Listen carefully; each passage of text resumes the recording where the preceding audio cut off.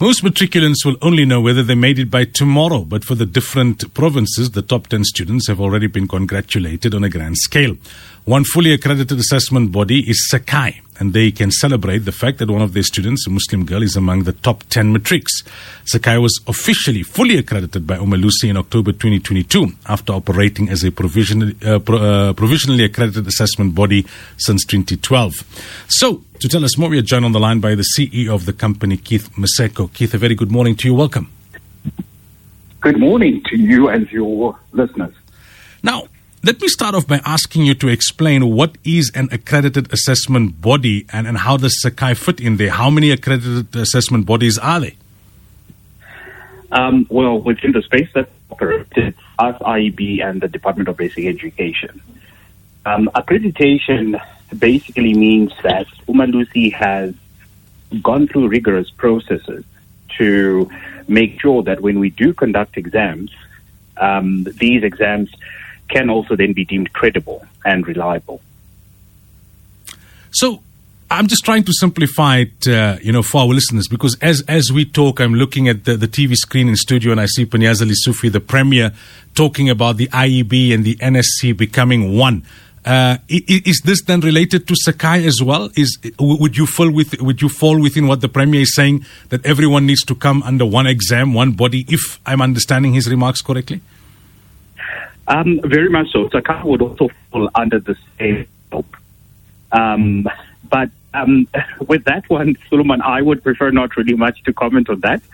I think I've seen a couple of debates surrounding that. But at the end of the day, when I look at the SACAI cohort, we serve a specific cohort. And that particular cohort, we feel that there is a need for them to have an private assessment body that can give them an opportunity to write their matric exams. And in this particular case, what do I mean by that? We have learners that would have applied to public schools around them, but cannot find space within their catchment area.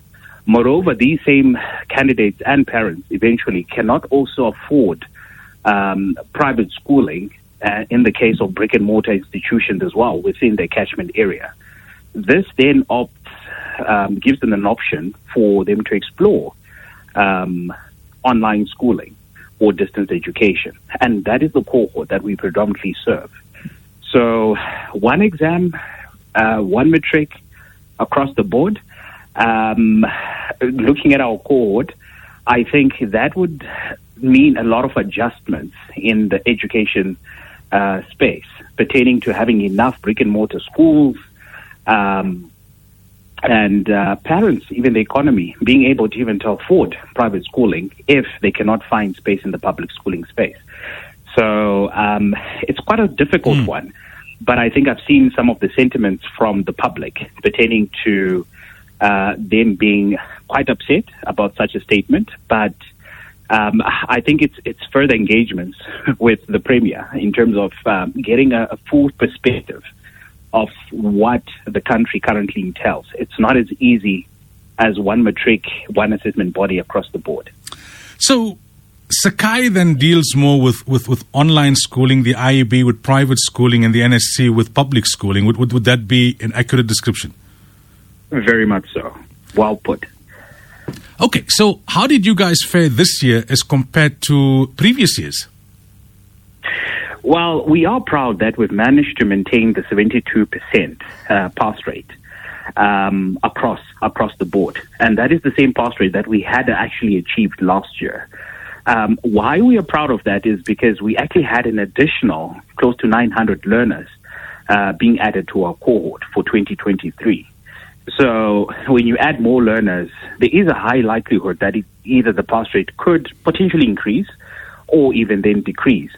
But holding it to 72% with additional distinctions, with additional the degree passes or bachelor passes, plus increase in our higher certificate passes and diploma passes, that is something to also then be proud of. So essentially, when I look at the 72%, as much as it may be deemed as being static, but I think we are really holding the ship, and we're really proud of the learners being able to actually, get more distinctions and more passes across the board. Now, obviously, of relevance to our audience is that a Muslim girl that falls under your accreditation as SACAI is among the top 10 matrics. Are you able to reveal her name and her school? Not at the moment. Not at the moment. But we did send out correspondence to all the institutions or schools or online schools that these top 10 candidates, in fact, it's actually top 12, because you do have 2 candidates, or 3 rather, that are more or less, in line in terms of the average. So essentially, send out correspondence to the institutions that requested them to engage with the learners for us to have some sort of consent for potential interviews. So, going forward, I mean, what role does SACAI play in trying to improve the performance of matrics that write under your auspices? Is there anything that you can do, or is it purely dependent on the schools that they study at? It's a symbiotic relationship, because at the end of the day, we know that the teaching and learning still lies with the online school, and each online school has its own responsibility to make sure that there is still enough learner support. The integrity of the school-based assessment, as when they are going through the whole process throughout the course of the year, the integrity of these marks should not necessarily be inflated, because it causes parents to have expectations that if my child was having 100% throughout the course of the year, or they walk into the exam, and there's a huge discrepancy between the exam performance, which has more weighting, versus the school-based assessments, all of a sudden people are shocked, why did my child not pass? So it is quite a symbiotic relationship that on one end, teaching and learning lies with the institution, but we as the assessment body, we can actually engage institutions in terms of breaking down learner performance, historical learner performance, and then say, please concentrate on these sort of measures to make sure that learners are fully prepared for exam. So we do have what we would call institution engagements, try and get them on par, not only for the SBA issues that we tend to face, or these schools-based assessments that tend to be inflated by either teachers or tutors or whoever is assisting the learners, but also making sure that these learners are well equipped in terms of having past exam papers, and to focus on the questions that tend to give learners challenges throughout the course. Just before I let you go, Keith, just one more point of clarity in regards to what we were discussing earlier. So the different accredited bodies, or accredited assessment bodies, do their learners write different papers? So, for example, a learner under SACAI writing, say, English versus a learner under the IEB or NSC, do they write the same paper or different papers? The matric qualification is essentially the same. The look and feel of a paper could differ from one assessment body to the other. And I repeat, the look and feel.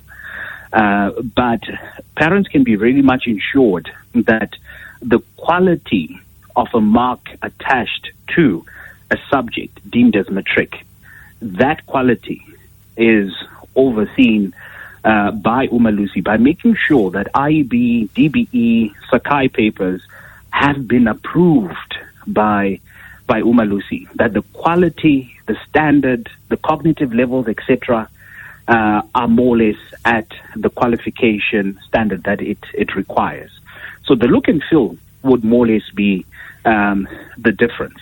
But also, as you have indicated, the differences will also be the interventions taken by the assessment body in supporting its respective schools or online schools, etc., etc. All right, Keith, thank you so much. Thank you for having me on your show. That was Keith Maseko, CEO of SACAI, of one of the fully accredited assessment bodies. One of their learners, they can't reveal the name yet, a Muslim girl, is among the top 10 matrics.